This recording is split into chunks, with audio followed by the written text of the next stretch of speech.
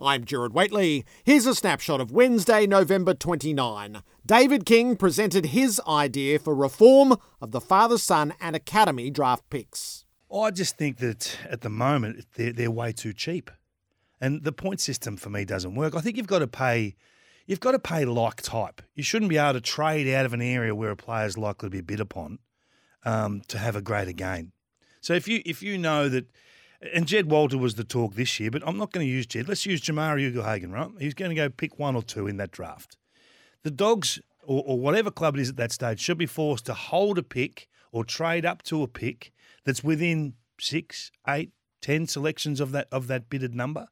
So if they had to hold a pick, say, 10 picks after, or pick 10 for pick 1, then they don't have the ability to trade that pick out for Treloar as readily. Or they have to draw forward rather than delaying that first round selection. So instead of tipping that out, like Sam Darcy at pick 2, they get him for pick 34, 40 and 43 or whatever it was, those picks deep. If they had to hold onto a pick or trade from pick 17 down to pick 12, then that creates a bit of movement as well for teams that are down the bottom of the ladder. So as an equalisation measure, you're drawing the better teams forward in the draft. They have to trade. They have to trade for picks. You get overs. The guys that are already down the bottom of the draft that have got picks 1, 2, 3, 4, 5 are probably likely to get ahead of their father, sons or academy picks. So they will get 2 licks of the ice cream before they have to get caught up. So I think if you want to reset this as an equalisation tool, which it should be, that's the whole point of the draft, is you must pay like types for those bidded players, those academy selections. And I don't care how many you take. And then you don't have to have restrictions on, those compensation, those picks being, we're talking about the national, the NGAs. Some restrictions on there where unless it's outside of pick 40, you can't bid on that. But we don't have to have any of that. You've just got to have like type picks. Like Brisbane weren't able to do. If those 4 players were at Brisbane's academy, they wouldn't have been able to select them like the Gold Coast did. That's rubbish. So if you've just got like picks, then I think you correct things pretty quickly. Brisbane Chief Executive Greg Swan is hoping the AFL resists the Victorian push for change. It's interesting because I suppose you're probably going to ask me about the academies and things like that, but the whole comp's unfair. The draw's unfair. Where you play, the travel. And so, I'm a bit bemused about, the carry on about the academies. I mean, and it was pretty freakish for the Suns, but I mean, if you go back, and I'm not defending them per se, but, if you look at the big players that they've had over the journey, they've been in this for 12 and 13 years with that academy. And probably if you count Charlie Dixon and Jack Bowes and maybe Connor Budrick as ones that have come through, and 2 of them don't play anymore for this club. And then, to say, this is a disgrace, look what's happened. I mean, they got 4 in 1 year. It's a bit freakish. But if you look at the history of their academy, it's not rivers of gold. I mean, father-sons are an anomaly. I mean, the scuttlebutt around town is that Geelong have got 25 father-sons coming in the next 5 or 6 years. Right. 25, and the poor old Saints, they haven't had a father-son for forever. So everything's unfair. So you just have to. It's all relative. I mean, so and when you are interstate, you just accept that. I mean, I think when we played Collingwood, when we ran on the MCG, that was our 3rd game there, and Collingwood, that was their 17th. But that's how it is. The game's in Melbourne, the finals are at the MCG, and 10 teams are in Melbourne. So, so the academy is good for the clubs, not only to hopefully keep Queensland talent and get them not playing rugby union or rugby league. But there's another benefit for it too, is that, we've probably all got between 80 and 100 kids that come through there from under 14s through, and obviously not many make it, but they go back into the quaffle. My son plays for Morningside in there, and just the standard over the last 5 or 6 years, because you've got these kids that have got good coaching and they've been in the academy, and then they go back and play at Morningside or Broadbeach or wherever they go. And that comp's become better. So, so there's a benefit there, and then they're filtering down and coaching the kids. Like when I got there, they'd have an odds kick clinic, and there'd be a bloke whose son's there and he's from rugby league, and he wouldn't have a clue how to help the kids get better. Whereas now you've got more parents and guys and girls that have been through the academy that can help in the system. So there's that benefit as well. And Swan hailed the success of the Lions AFLW program.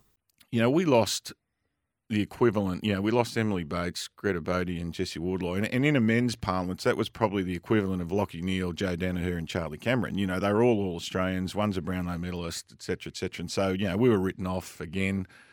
But, you know, we've Stas and Bree Brock, who runs the program, you know, we're pretty much 90% local. We went local again to replace those. So from that point of view, really proud of, you know, to make it again.